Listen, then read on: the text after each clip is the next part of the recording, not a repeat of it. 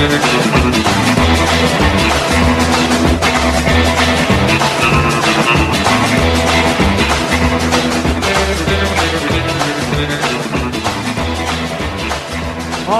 hello again, everyone, and welcome to it. It is the Derek Hunter podcast for the day, 2 days after it's for Thursday's show, but it's coming out Wednesday, 1-ish, whenever I edit it together.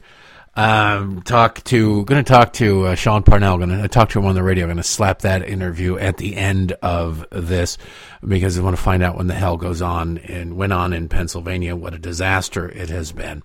So I'm going to repurpose that from radio to this. Sean, such a good guy. Should have been him were it not for the absolute total smear job against him. So, by Republicans, of course, by Republicans. And they get Dr. Oz. And how did that work out again? You lose to Uncle Fester. But what the hell? It's not all bad news. There's reason. I'm optimistic, which is not normal for me. I'm optimistic. There will be plenty to talk about in the Weekend Effing Review, though. I'll tell you that much. I'm already getting emails. Is that you going to do that, or any chance of doing that early? Probably not, just because I got a lot of stuff I got to do. But it'll probably be long. Certainly be angry and filthy, because it's like watching morons. Somebody with a tap-in putt. Tap-in putt for the Masters. And they go, give me the driver.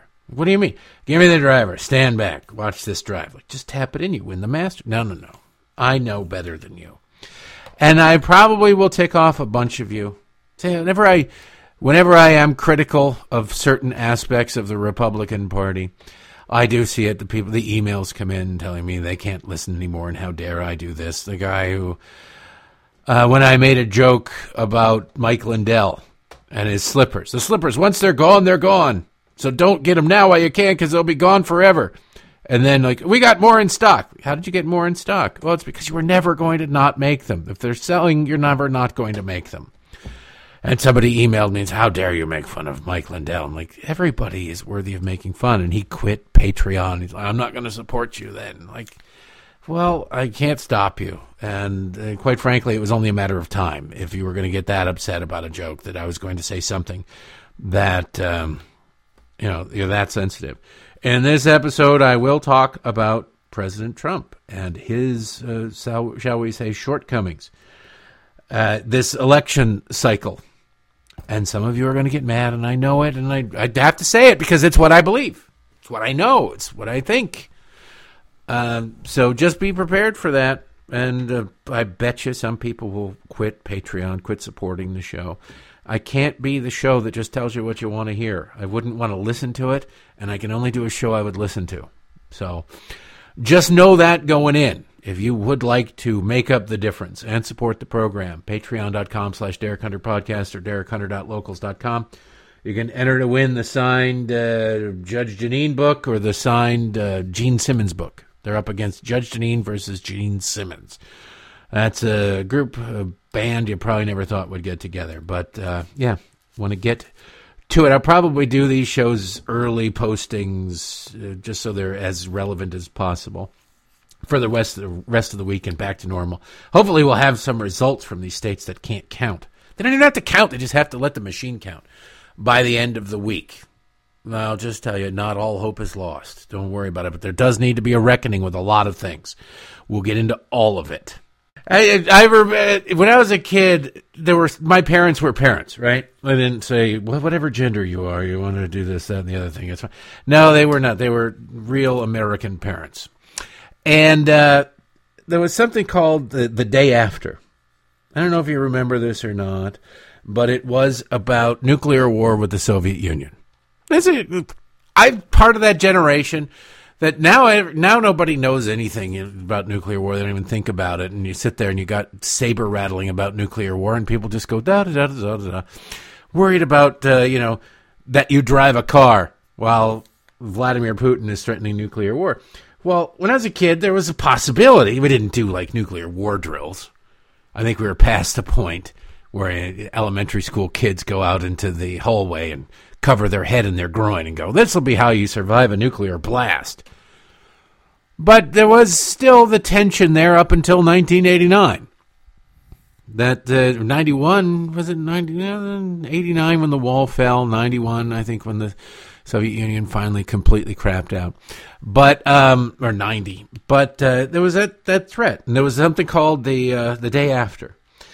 I think it was a mini-series. My parents wouldn't let me watch it. I don't know that I wanted to watch it. I was pretty young at the time. But they would, like when it was on, there were certain things that when they were on TV, I was sent out of the room. My parents didn't go, well, we're going to record this on the VCR and we'll watch it later. Like, no, we're going to watch this. And you're not. So get out. So I had to go to bed or go do something else and not watch this because they were afraid that it would scare me, the idea of a nuclear war. I think I watched it in the early 2000s, late 90s, something like that. And it was the mid-'80s. It was made by a whole bunch of people who were hating Ronald Reagan. I just remember thinking, well, as a kid, I probably wouldn't have understood it. And as an adult, technology, special effects, and storytelling and movies had advanced so much that it was laughable by the time I got to see. I think Jason Robards was in it, if I remember correctly. But it was one of those things where you're just like, this is one of those made-for-TV moments. Back when this was in the early days of cable, at least the early days of my family having cable, I can't say we were late adopters. We just didn't get it for a long time. I think it was too expensive, but eventually we got it. And it was just, people still watched. The major networks still mattered. It was an event, and the day after was, 2, 3, 4 days, something like that. Well, now we're in the day after the election. And now you see why I don't make predictions. I get asked my predictions. What do you think is going to happen? What do you think this, that, and the other thing? I don't do it. There are a lot of people out there who do it. And what I really am curious about is, will there be a reckoning for those people? For the people who made declarative statements. You can find them on the right and the left. It's more pronounced on the right now simply because of the way it looks like things are shaking out. Still, by the way, at the end of the day, you could end up with Republican control of the Senate, long shot, and the House, probable. But still not certain. I personally don't care by how much Republicans take the House, if Republicans take the House.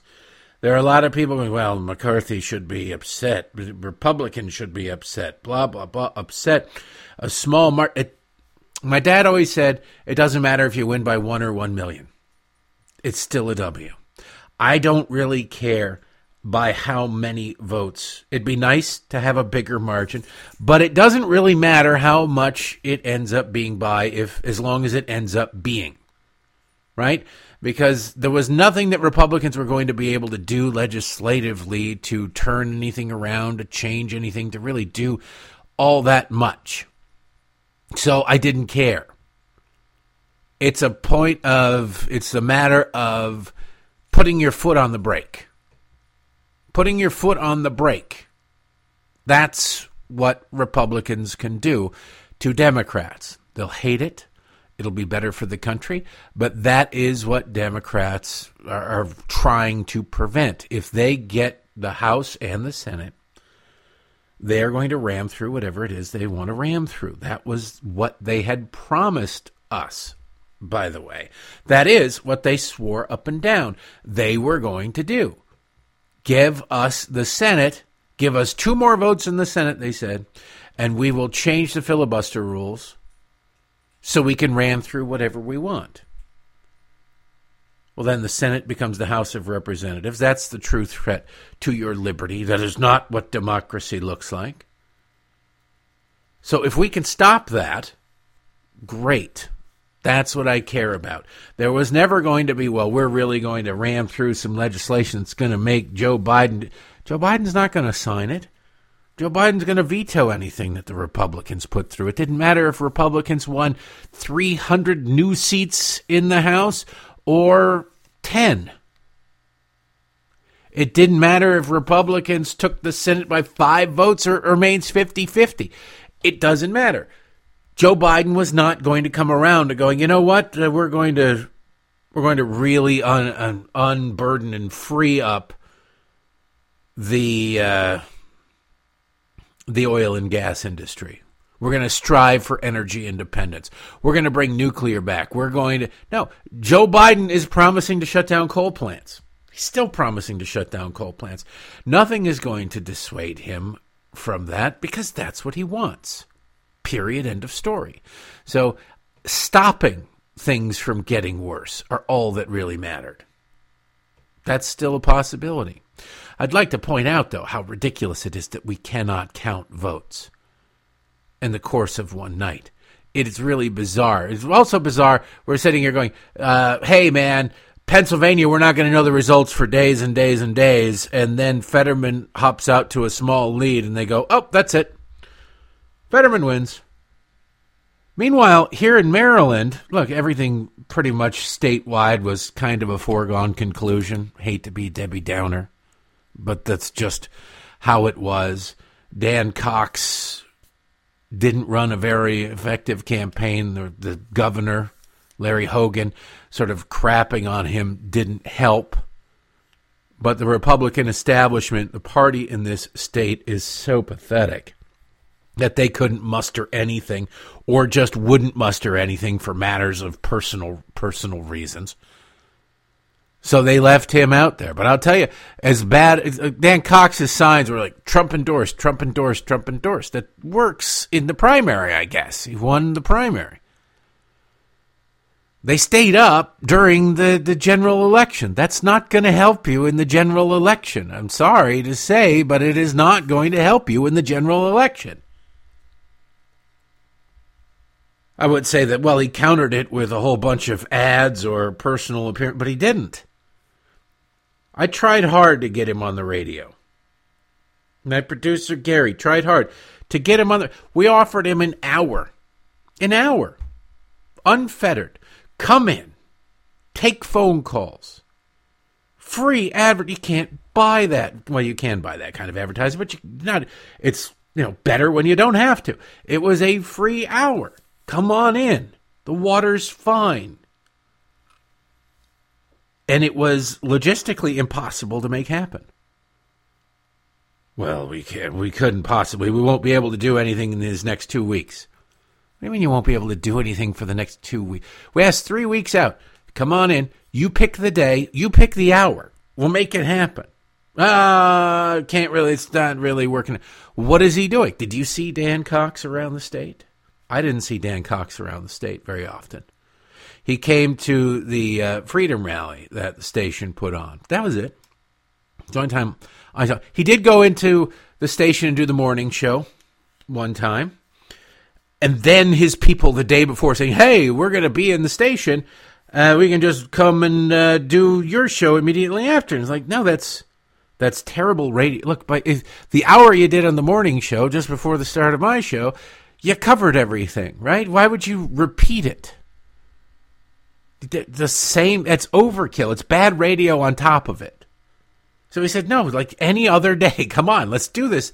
And no, they could not work it out. But they would not work it out. So the result being a blowout was not a particular surprise.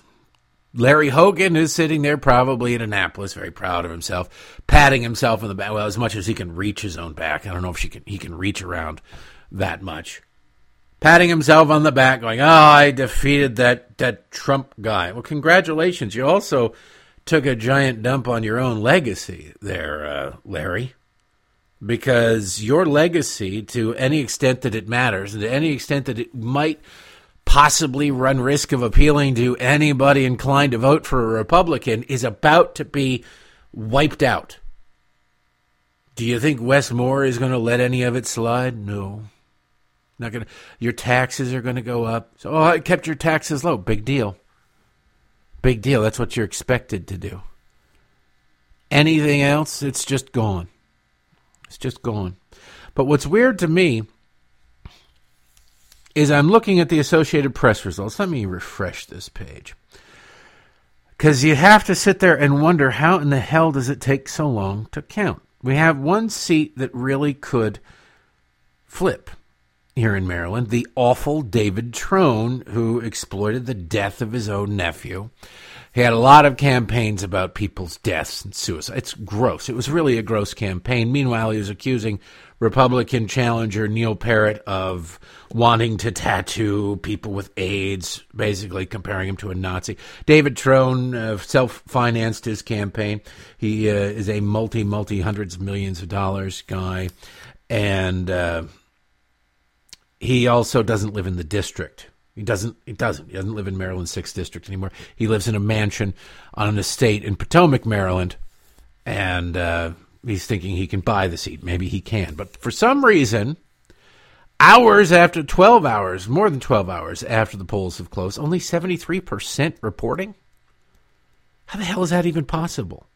The hell is going on? 73% reporting. Neil Parrott is sitting at 51.1%. David Trone is at 48.9%.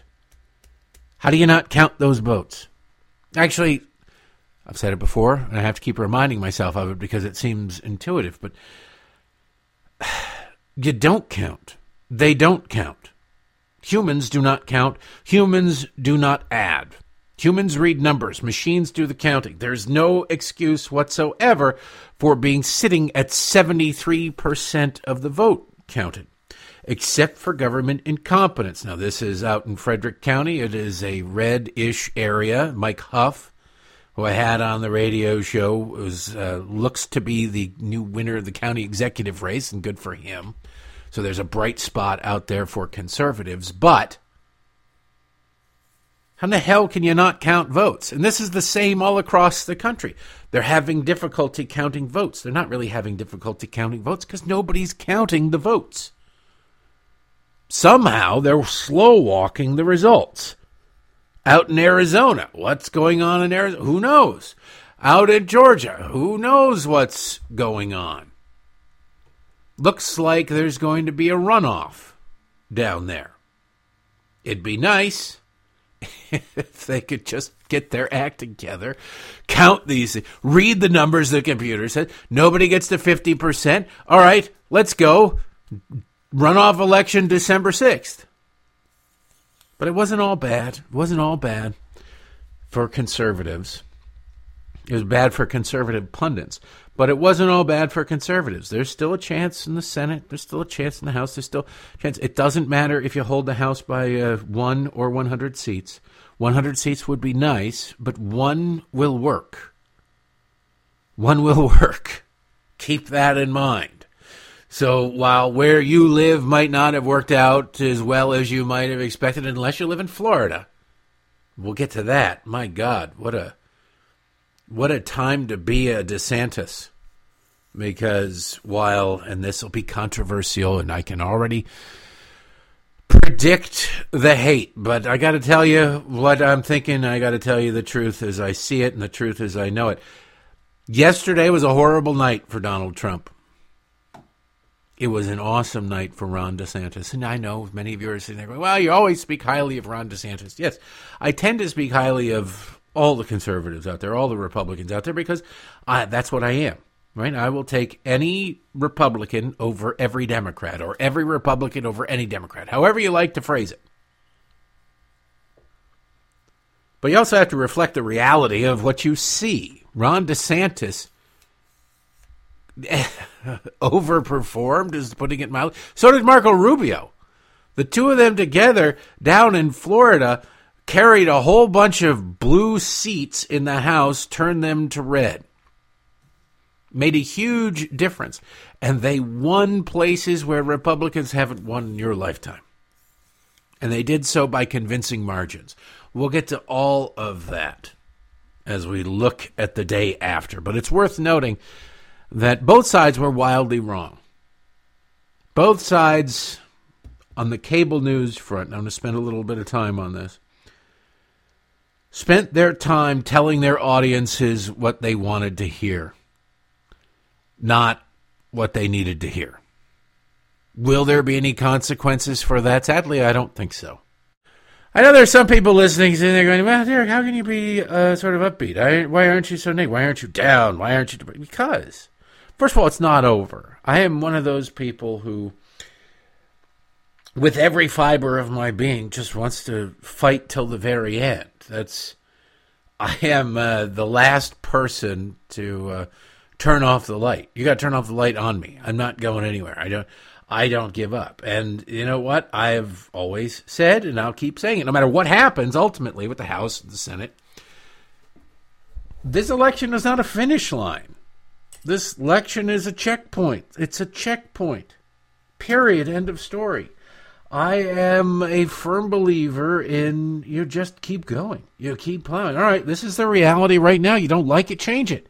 Fight, keep working to change it. Period. End of story. You don't go, well, that's it. It's all over.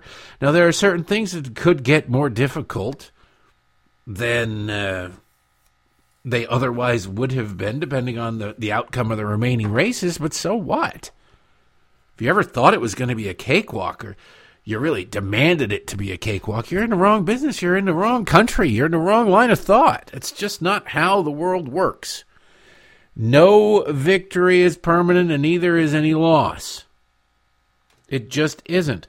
Look at, and I know the left is going crazy today with, it was abortion that did this. Abortion on the ballot across the states, across the country. It really helped Democrat turn. Maybe it did. I don't know. But that doesn't mean you should have said, well, if only the Supreme Court, I wish the Supreme Court would have kept Roe v. Wade in place. No matter what your feelings are morally on abortion, Roe v. Wade was a horrible decision. It was a terrible decision from a constitutional standpoint. It should never have been. It is gone. And if you're a conservative who talks about the concept of federalism, this is exactly how it should happen. Is it a good thing that these states all said, no, abortion on demand everywhere? No. But it's a better thing than the federal government decreeing it through the Supreme Court. All right? That's just how it works. You have to be a fan of federalism, even when you lose. You know, the left always screams, this is what democracy looks like. And it's a threat to democracy. They care about their democracy. And then when they win, our democracy is fine. When they lose, they challenge the democracy. Oh, democracy, we must sue. We must try to change things. They don't mean it. I mean it when I talk about federalism. Whatever the states decide, the states decide. But the states should be able to decide. You get that concept in people's head on abortion, then you can put that concept in people's head about a lot of other things. And then you maybe get the concept, and the real dangerous concept for the left is people thinking, why is the federal government involved in this, whatever this happens to be, in the first place? Then you can really start changing people's minds, or at least opening them a little bit. But you can't do it if they don't understand or accept the concept. The left's like, they're going to be outlawing abortion everywhere. They're going to be outlawing abortion everywhere. The left won a whole bunch of referendums on abortion. That's the reflection of the will of the people in those states. You can talk about the morality of it all you want. That's irrelevant. The majority rules. The minority wants to change it. The minority is going to have to work their butts off to change it. Period. End of story. But the Constitution wins no matter what. That's what the federal government is supposed to be about. That's what conservatism is supposed to be about. On a federal level, anyway. So I look at these things and I don't see defeat. I don't see something to get upset over. It's certainly not something to be proud of, but it's not over. Like I said, if you win by 1 or 1 million, it doesn't matter. It goes down as a W. You can find things on both sides of the aisle to be disgusted by, to be upset over, to be whatever about. You absolutely can. If you are a conservative, you look around and you look at what the pundits and the pollsters and everything, they were all wrong. There comes a certain point where they're just lying to you. They're just lying to you. This one, you're going to win. I hope you win and you're going to win are two different things. It would be nice if the political class, the commentariat, the really, frankly, most other radio shows and podcast hosts and columnists in the world would all learn the difference between the two. It would be nice. Yeah, there's going to be a huge red wave. It's going to be a red tsunami. It's going to do... No, you don't. You don't do... If you were already good at predicting the future, you would have won the lottery by now, right? You would have. And then you wouldn't be writing your columns. You wouldn't be hosting your show. You wouldn't be on... you wouldn't... I'd hope you'd have better things to do, or things you wanted to do more than that. There's a difference between what you want and what you know. And if you're telling your audience something is going to happen in the future, you're lying to them, either by being overly enthusiastic or deliberate. I don't know. These people, they're looking at the same polling data that we have. Although there was one weird thing last night watching Fox News. They had a briefing. I think it was maybe Martha McCallum sort of accidentally let the cat out of the bag. They had a briefing from their polling team about what to possibly expect during the results. And they had the 8 people out there. I think Martha sort of let this slip. She said, and this was later on in the evening, in like 10, 11 o'clock. She said that they said that this could be anywhere between a very narrow Republican victory in the House to up to 30 seats. And this is in keeping when it was going and the Republicans were not doing as well as the Fox audience had been told they would. They said, this is in keeping with the briefing that we got on our polling data and the polling we had internally over the past week. And I'm thinking it was that last bit that got me, over the past week. Now, I don't know if they were briefed on it every single day or they just did whatever they did. They showed them a week's worth of polling in their final briefing. And I'm thinking, if this is not the red wave that, quite frankly, the network was pushing quite a bit, and it was in the polling data for quite some time, why did it not make air? Why did it not make air? Now, I don't watch a lot of Fox. I don't watch Fox during the day. I will turn on the 5, which I don't really expect much news from. It's just on while I cook. And then I watch Bret Baier. I did not see that anywhere on there. I'll dip in and out, especially as the election gets closer. I'll dip in and out of their primetime lineup. But I don't watch anything consistently, and I never watched everything all the way through. I usually stick around until they have the first, guest who's, some random radio host or something. Somebody has nothing to do with the news, and I just click to anything else. But I never heard that this was even a possibility. If there was internal information, internal data at Fox that showed that this was a possibility, the outcome that we're experiencing was a possibility, why didn't that make it on air? More importantly, why would they allow their hosts to declare things to be done, telling certain candidates, oh, you're going to win easily, and saying things like Patty Murray is in danger of losing in Washington, and we're going to have a Republican out of the state of Washington in the United States Senate, when it was like a 15-point race to Edgar Winter up there. Patty Murray. And there were just all sorts of things that turned out to not only, look, if it's a photo finish, I get it. But if you're predicting a blowout and it's a photo finish, that's a little bit different. If you're predicting a blowout and it is a blowout in the other direction, that's something else entirely. And then when you find out that you had information to at least suggest that the blowout you were predicting is likely not going to happen, that at best you could hope for is a photo finish in your favor, and you're still telling your audience that it's a blowout, you're not wrong. You're lying at a certain point, are you not? You're telling your audience what they want to hear rather than what they need to hear, and those are two distinctly different things. If you're telling them what they want to hear rather than what they need to hear, you're doing a massive disservice to them, and I wonder if there will be any consequences for it. I doubt it. You think back, pundits have been wildly wrong in the past, all throughout history. Remember, I think it was 2012. It was 2012, and it was in Ohio when the Romney people were freaking out about Ohio, going, no, we're going to win Ohio, and then we're going to win the presidency. And Fox called Ohio for Obama, and Karl Rove was on air at the time going, you can't do that. No, he was insisting that this was the wrong call. This was it. This was that. And this was the other thing. He was actually believing, he was basing it on data, but he was wrong.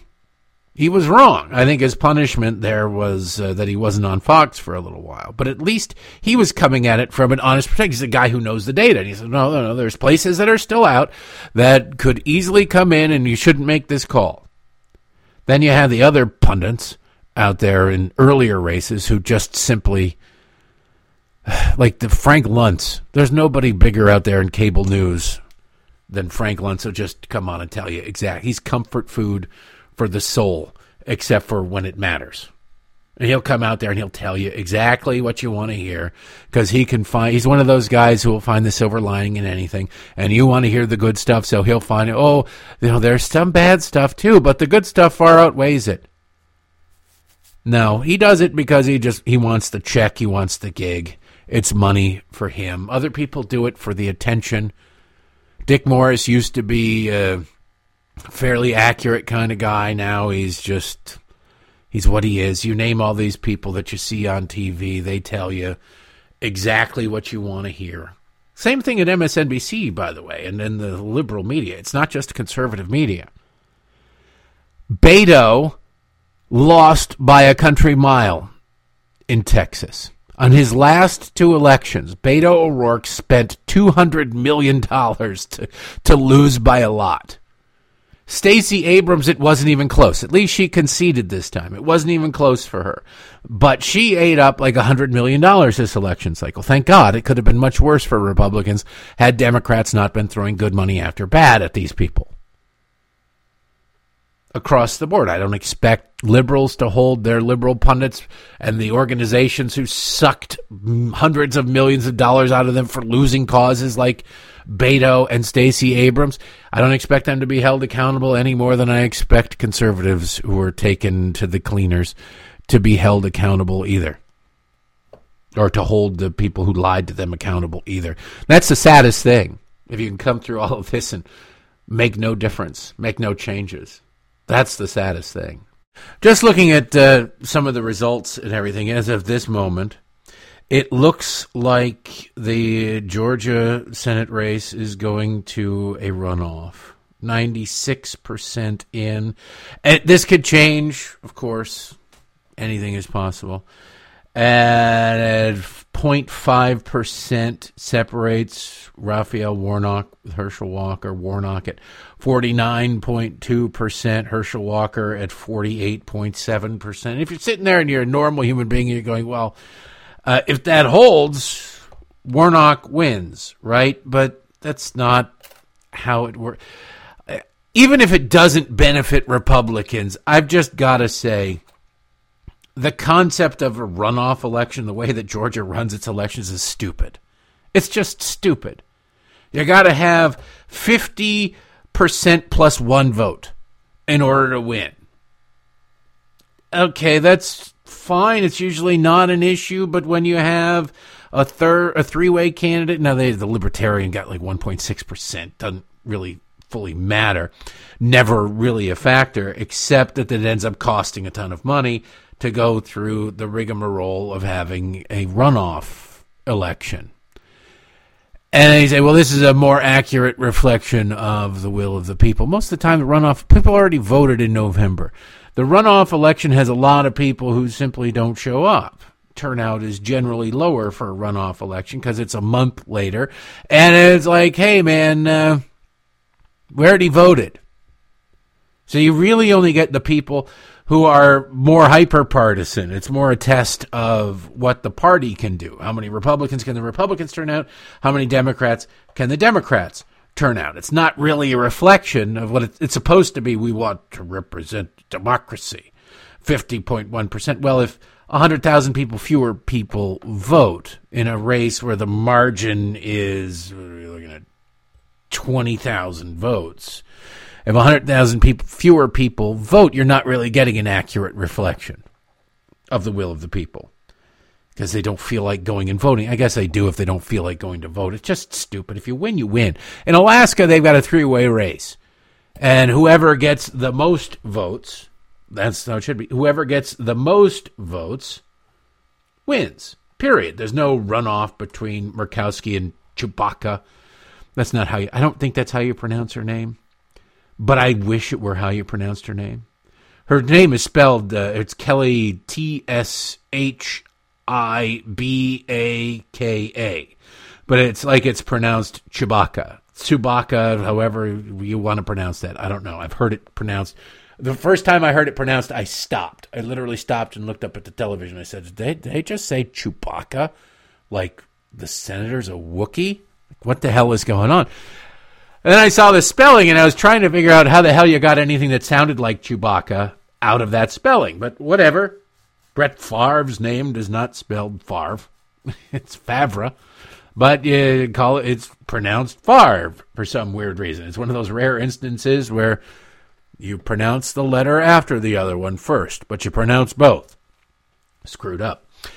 But she is currently ahead in the Alaska Senate race against another Republican, Lisa Murkowski, the incumbent.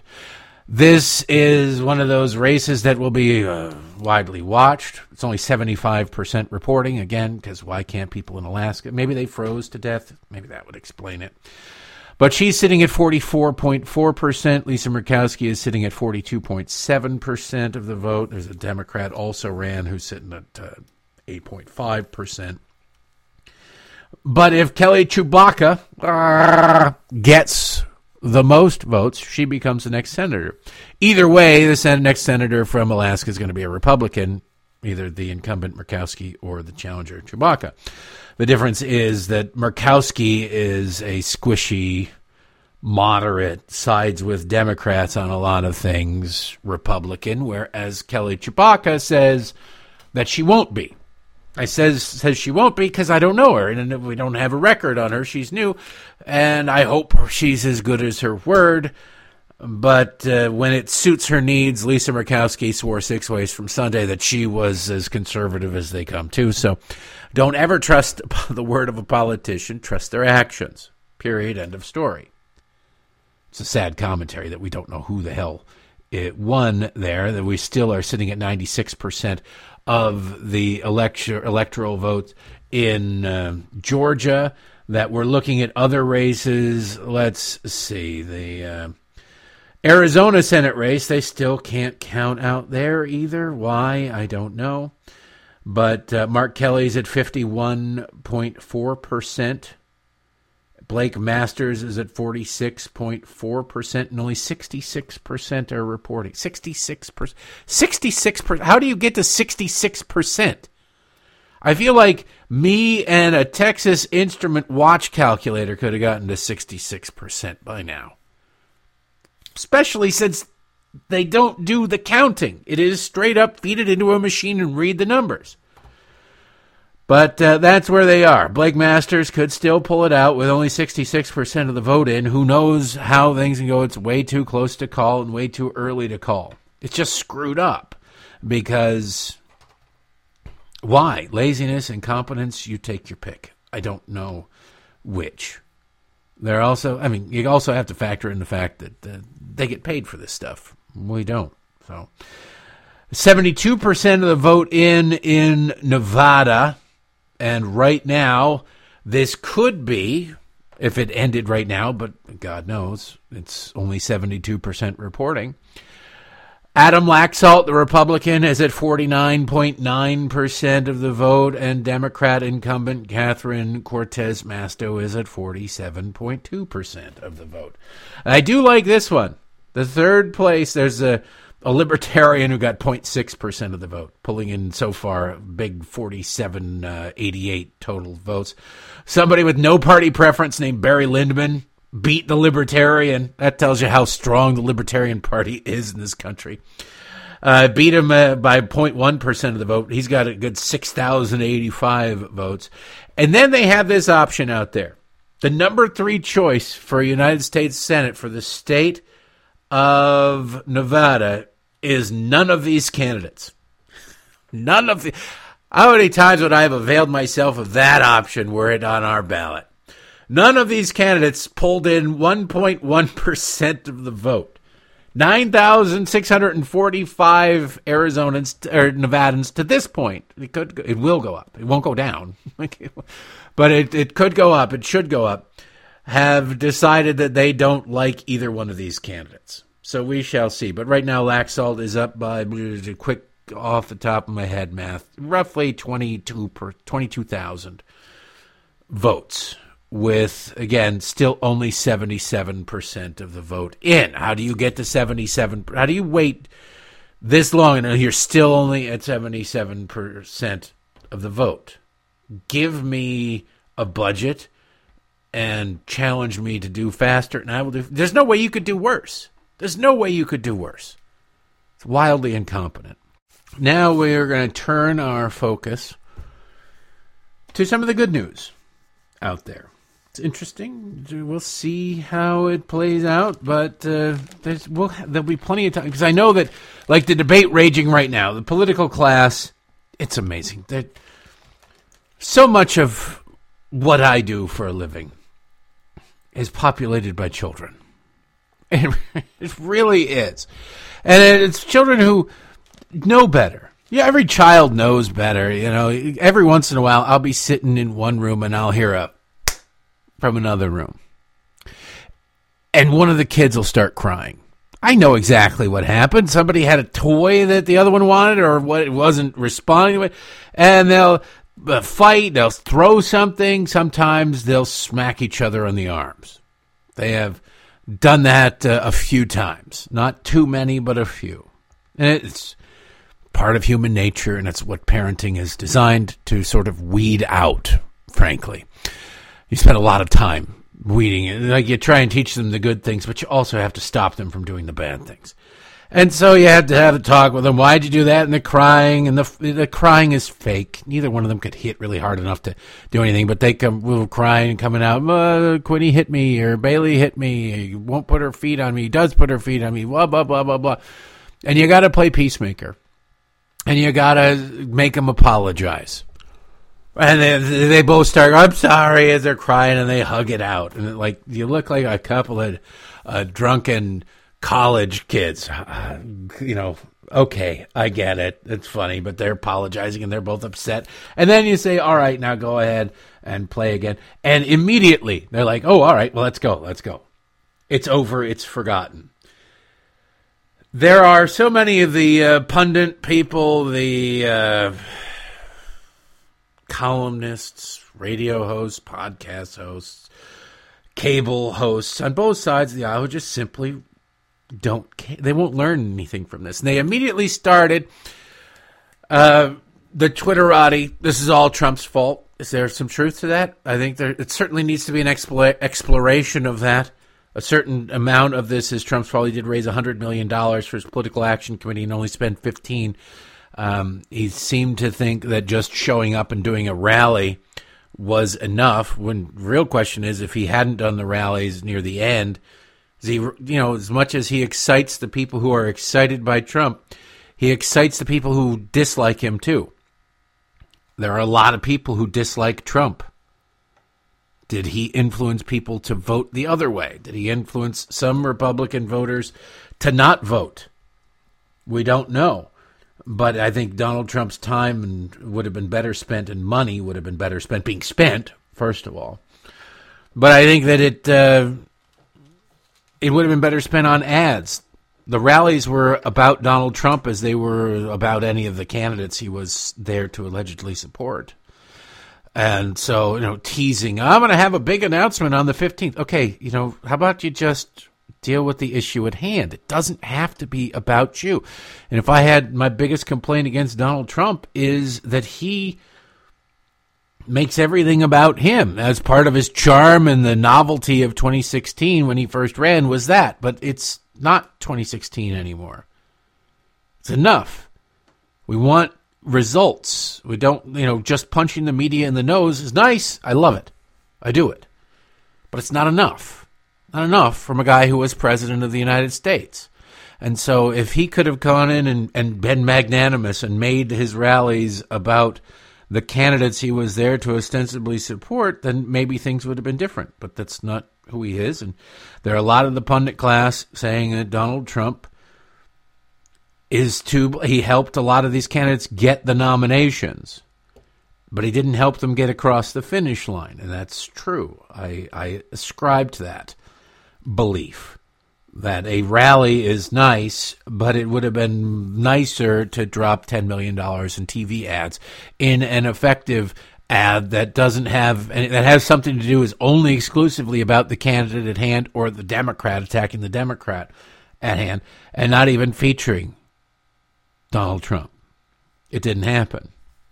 What's the point in raising that money? The next election is always the most important election. The immediate election is always the most important election. And so if you're planning on 2024, you're doing so to the detriment of 2022. That seems to me to be what Trump did. That being said, there are a lot of people in the punditry class who have set up, maybe bought a small condo in the rear-end Trump Tower, who are now going to try to pretend that they didn't live there, that they are not, a part-time resident there. And it's going to be difficult for them. They should face some kind of serious consequences. They're going to pretend to criticize him, but they will droolingly and slovenly cover his announcement. I'm all for it. If Donald Trump wants to run again, fine. But right now, my support is more toward Ron DeSantis. Why? Because Ron DeSantis won. He won 4 years ago by, 30,000 votes. It's a very close race. And he not only won this time by 1.5 million votes. Let that sink in. 1.5 million votes. My God, it was huge. A huge victory. To win by 30,000, and then 4 years later, 1.5 million. You got 4.6 million votes to Charlie Crist, former Governor Charlie Crist, 3.1 million votes. That is massive. More than that, his victory was in places where Republicans don't win. Miami-Dade County, he won by a lot. It's a 70% Hispanic district that Democrats could always count on. I remember the election of 2000. All those East Coast counties in Florida were where Al Gore was saying, we need to sue, we need to do this, we need to make sure that every vote out of these ones counts. They're all, with the exception of one, they're all red now. With the very small exception of one. It's just north of Miami. But it was huge. Huge swatch. There's actually 5 counties. 5 counties in Florida. There's a lot of counties in Florida. 5 of them that Ron DeSantis didn't win. 5 of them. It's amazing. It's a huge turnaround. And it's because of what he's done as governor and how he's done it. I like that. I like that. Plus, they always say Ron DeSantis, so he can run in another 4. He can run in 2028. No, he's term limited as governor after this term, which means he'd be done at 2026. 2 years off is a long time in politics to be forgotten. Can't afford to wait. His time is now. Chris Christie's time to run for president of the United States was 2012. He didn't run. His moment had passed. In 2016 when he ran, he was an also-ran. He didn't last very long. You have to run when it is your time, and you don't always get to choose your time. And Ron DeSantis' time seems like now, given the fact that he not only turned the whole state red by a ton and would definitely carry Florida in a presidential race. There wouldn't be any reason you'd save a ton of money not having a campaign in Florida. But he also got Marco Rubio, a big victory there. There was a chance that Marco Rubio was going to lose. Marco Rubio won by a ton. Not quite as much, but still by more than 1 million votes, 1,300,000. That's the power of having somebody at the top of the ticket that draws people out to vote for them rather than somebody runs out to vote against the other people. So personally, I would like to see Ron DeSantis run. I would like to see, look, if Donald Trump somehow wins the nomination, I would vote for him. I will vote for the Republican for president. I don't care who it is. I just think that at least as of now, until Donald Trump shows me something different, Ron DeSantis is the better candidate. By a lot. The better candidate matters. Coattails matter. When you're looking at, control of the House and the Senate, they matter.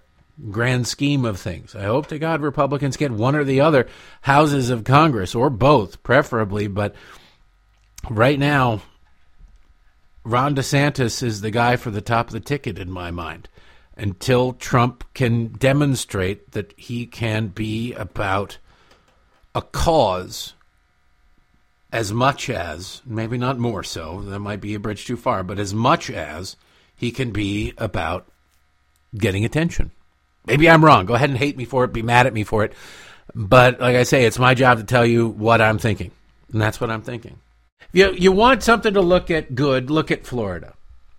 In the House races down there, Republicans did exceedingly well. They did what they could to flip the House to Republicans. They did what is funny because there's a piece, where is this? An MSNBC blog. God bless MSNBC. GOP's Florida dominance is all about gerrymandering. They ran a live blog on election. MSNBC did, and bless their little hearts. This is by somebody called Jahan Jones. Jahan Jones writes for the Readout blog. So when you're writing for Joy Reid's blog, not her old, transphobic, homophobic blog, she's got a new one where she pretends that her old one didn't exist, and NBC News is cool with it. But they're saying Republicans did so well because of gerrymandering. Now, granted, Republicans did redraw the districts in there because that's what happens. In blue states, Democrats redraw districts. It's amazing to me how these Democrats look at what they're complaining about. Gerrymandering. They look at it in Democrat states and they see no problem with it whatsoever. None whatsoever. But Ron DeSantis, like I said, all Republicans kicked the ever-loving crap out of Democrats in Florida. It wasn't even close. Rubio, 1.3 million vote victory. DeSantis, 1.6 million vote victory. That has coattails. That makes a big, big difference. Democrats could not have campaigned harder against Matt Gaetz. They accused him of sex trafficking. They accused him of being a child rapist. They accused him of everything under the sun. They investigated him as such. They leaked that they were investigating him and such. And then it was released that, okay, we didn't find anything. We didn't. But they'd already convicted him in the media. They were throwing money at his opponent left and right. He squeaked by with 67.8% of the vote. Up and down the dial, there were 3 Democrats to come out. Let's see, there's 7 Democrats out of, 28 districts, 7 Democrats. That's huge. They flipped districts. They flipped districts that Democrats won by a lot before or after gerrymandering. Popular Democrats. It's huge. There is room out there for this. There is a way out there for victory for Republicans. You just have to be willing to find it. You have to be willing to work for it. You have to be willing to fight it. And you have to be willing to recognize that at some point, maybe your distinct wishes for that way forward aren't necessarily the right ones. Whatever that way is, you decide it for yourself. I'm not going to tell you who to support and who not to support. I'll tell you what I think and who I am leaning towards, but you draw your own conclusions. All I can do is lay the breadcrumbs out there. You choose which path to take. But for me, at least right now, today, the day after, in the wake of this, the pathway seems pretty clear. All right, that is enough from me. Don't forget about patreon.com/Derek Hunter Podcast. Sean Parnell interview coming up next, and I'll say goodbye. So here's Sean. And it's a rare treat. We don't do guests very often, but every once in a while I figure there's a brain out there worth picking, and this brain is definitely worth picking. It's my buddy Sean Parnell up there in Pennsylvania. He is a guy who follows this business better than anybody up there in the state. And while looking northward, and you just go, what in the hell is going on there? How the hell could they elect Frankenstein? I thought, let's pick his brain to see what was going on, plus around the world, around the country. Hey, Sean, how you doing? Hey, Derek, good to be back with you. Thanks for that very, very kind intro. Well, also get Sean's books, Outlaw Platoon, the huge bestseller, and the Eric Steele thrillers. I don't read fiction. I don't even listen to fiction in the audio form except for Sean's books. So check them out. What the hell, man? We talked last night for like a half an hour, and it was a different world. We were talking about 8 o'clock. And now, this many hours later, I guess 14 hours later, 15 hours later, it's a different world. And Uncle Fester is the senator-elect from the state of Pennsylvania. What the hell happened? Well, bad things happened, clearly. Ultimately, Derek, I think that Republican leadership in Pennsylvania really needs to adjust their way of thinking. And the reality is that John Fetterman overperformed Joe Biden, right? And now Joe Biden will tell you that 81 million votes, most popular president in American history, even more popular than Barack Obama. Fetterman overperformed him in key areas in Pennsylvania, and Oz underperformed President Trump in heavy Republican areas in Pennsylvania. And the reason why I say that Republicans need to adjust their way of thinking and the conventional wisdom that if, the opposing parties in the White House, well, Republicans are going to pick up seats in the midterms, that was all turned on its head with Act 77, which is Pennsylvania's no-excuse mail-in ballot law. And the reason why it was turned on its head is nested within that law is an automatic opt-in program, and which essentially gives the Democrats a floor, because as we all know, Democrats utilize mail-in ballots far more than Republicans. And Derek, they built that floor during the 2020 presidential election, the highest turnout election in the history of the country and indeed the state of Pennsylvania. So this is why Fetterman was able to outperform Joe Biden in critical areas like Allegheny County, Delaware County, Montgomery County. Like, for example, in Allegheny County, President Biden got 60%. And last I saw, it looked like Fetterman was upwards close to 65%. Democrats looked at where they were in 2020 and said, let's add 4%. It's a simple numbers game, and Republicans haven't woken up to that reality. Just haven't. Is there anybody sounding the alarm about what's going on in Pennsylvania? Because sitting there and in shock and going, oh, my goodness, I can't believe this is happening is one thing. Doing something about it is something entirely different. Yeah, well, you're exactly right. What it requires, first of all, to answer your question, I think me. I'm talking about this.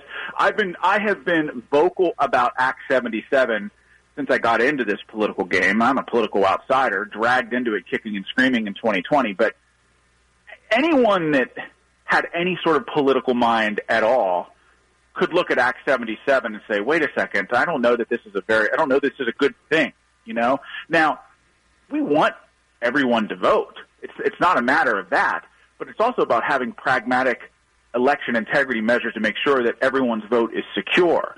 Right. And so look at the numbers in Pennsylvania.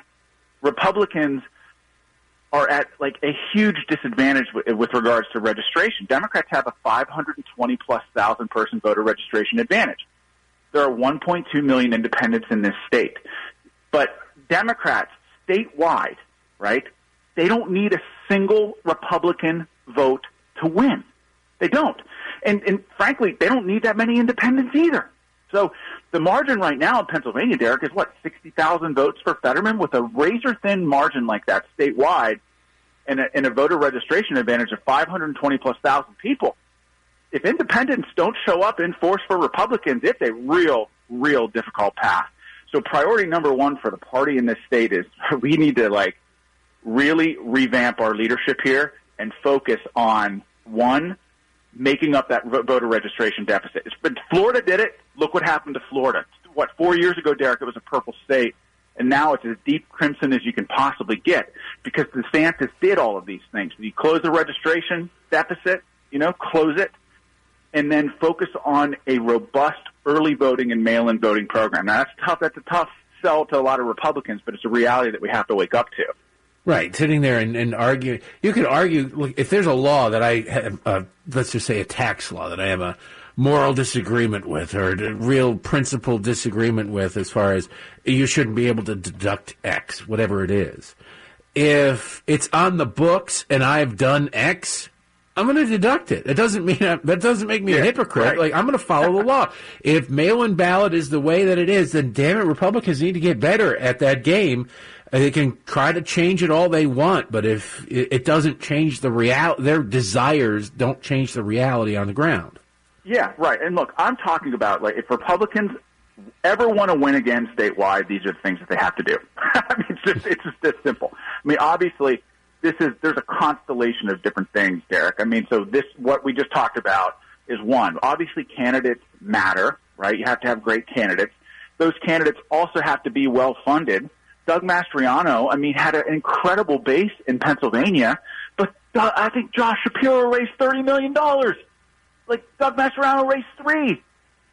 It's like people need to realize that, like, in order to get your message out and expand beyond your base, you have to raise gangbuster money.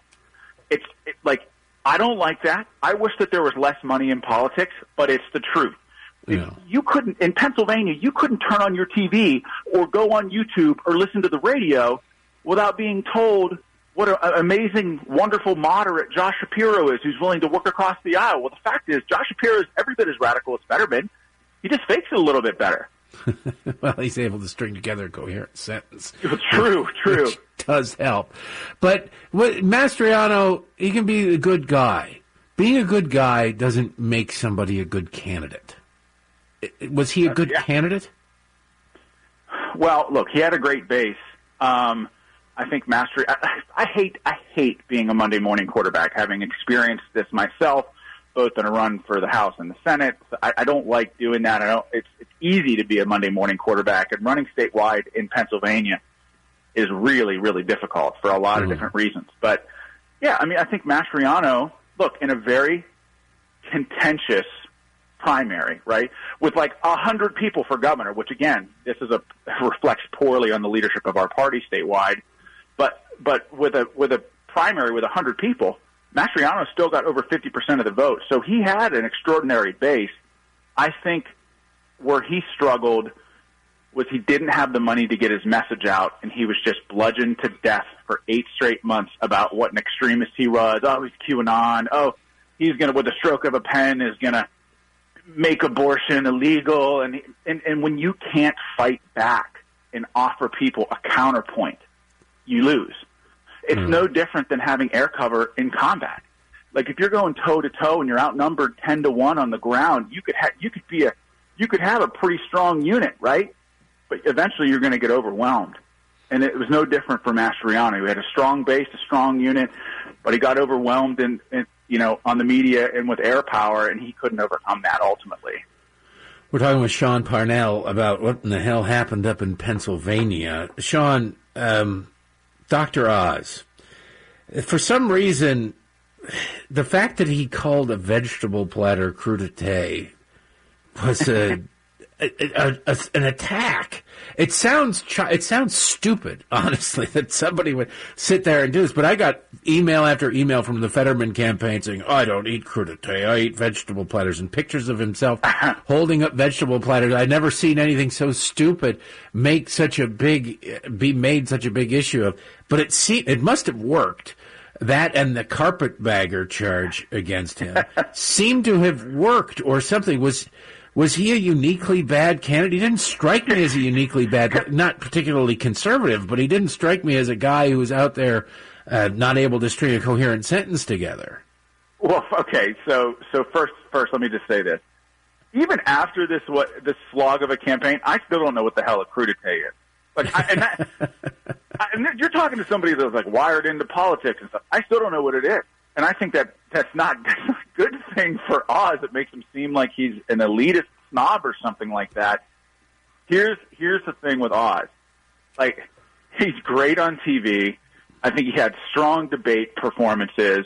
He's articulate. Here's the problem. You have 20-plus years of being on TV advocating for things that are diametrically opposed to the conservative cultural fight. For one, that's a problem. So it made people, the base, especially in this state, feel like he was inauthentic. And authenticity in today's body politic is the coin of the realm, right? Mm-hmm. And so for a lot of base Republican voters in this state, it felt like Oz wasn't authentic because he just learned a lot of these slogans, conservative slogans, like yesterday. And there's probably some truth to that. God, he's a better candidate than Fetterman. You know what I mean? He would have been a better senator than Fetterman. But so are my cats. Yeah. Well, look. Ultimately, the whole, he's a rich elitist snob with 10 houses and not from Pennsylvania. And I'm sorry, but in a state like Pennsylvania, and it's probably like this in a lot of other states, but especially in Pennsylvania, if you ain't from here, you're going to have real problems. And that attack landed on him, and he never really had a good response for it. Was there any honest media about Fetterman? Putting the stroke aside. The fact that we know that as lieutenant governor, he showed up to work maybe 40% of the time. The job he did show up to do, he worked 4 to 5 hours a day on to preside over the Senate. The only thing he really seemed to enjoy was being on the parole board, where he gleefully tried to release as many people, violent felons, from prison as possible. Yeah, that seems to me, like, I heard about it here in Maryland. Granted, I'm in the business, I follow the news, but something like that, it doesn't seem like it could escape the public. Did they just not give a damn? Just like they looked at it with his stroke and said, yeah, he can't string together coherent sentences, he's not up to the job, but he's my guy. He makes me look pretty standing next to him by proxy, so I'm going to vote for him. Well, where do I go with this? I mean, yes, look, the media in Pennsylvania especially, but also nationally, did an incredible disservice to the people of Pennsylvania.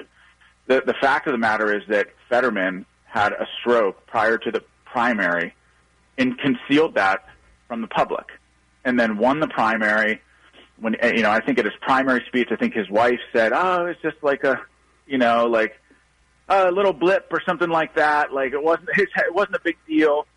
And then he assumed his constitutional duties as lieutenant governor shortly thereafter.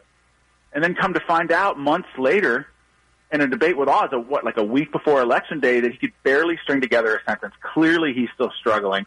Yeah. And talking as someone who's experienced a brain injury, I know how difficult the rehab can be.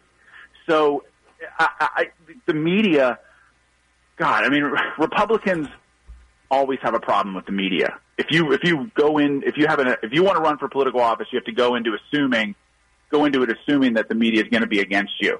Right. But this goes back to why it's so important to have gangbuster money, because you have to build your own media apparatus to run for office as a Republican. As much as that sucks, it's just the way that it is. Just to illustrate what Sean knows what he's talking about, while he was in Afghanistan, I don't know, what was it, 400 and some odd days of combat directly, one after another, and you had the traumatic, you had a skull fracture in the middle of a 15-hour firefight or whatever, as leading the 10th Mountain Division, and you didn't. Reading your book about it and hearing you talk about it, it's like, my skull there's some fluid leaking. Like, no, that's pretty important fluid, and you didn't seem bothered by it. That just tells you something about Sean and why you should read his book. So you're not just some partisan hack trying to make fun of somebody with a brain injury. You know that he can't work. You can't just plow through it. It's not like a pulled hamstring where you just go, well, eventually it'll sort of sort itself out. You have to make conscious effort to do something about it, and he's not. Yeah, it's a very difficult injury to recover from.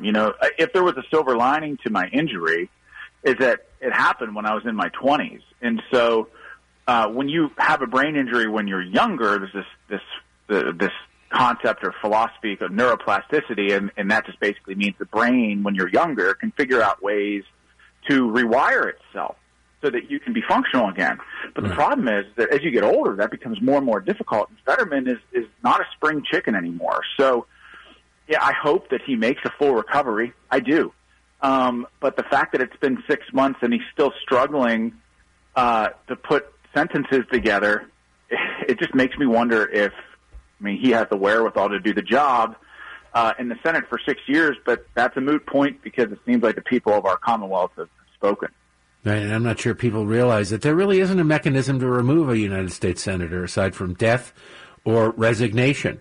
It's not like you can recall them unless there's real scandal involved. They're not going to be expelled because every other senator will not vote for it because unless they find themselves in a situation where they could be expelled. So like even being in a coma, you won't be expelled. The people of Pennsylvania could, God forbid, I don't wish anybody ill health, but they could find themselves without representation, half their representation in the United States Senate, should something go wrong. And he's got a propensity for things to go wrong. Sean Parnell, find him on Twitter, find him on Amazon, get his books, and pick his brain. It's harder now that his skull has healed to pick it, but it's still definitely worth the journey. Always a pleasure to talk to you, my friend. We'll talk soon. Yeah, thanks, Derek. Take care. All right, if it sounded different, that's because that was from the radio. That's enough for today. I say. I will see you again tomorrow, hopefully with more results and certainly more analysis. Thank you for listening. See you then.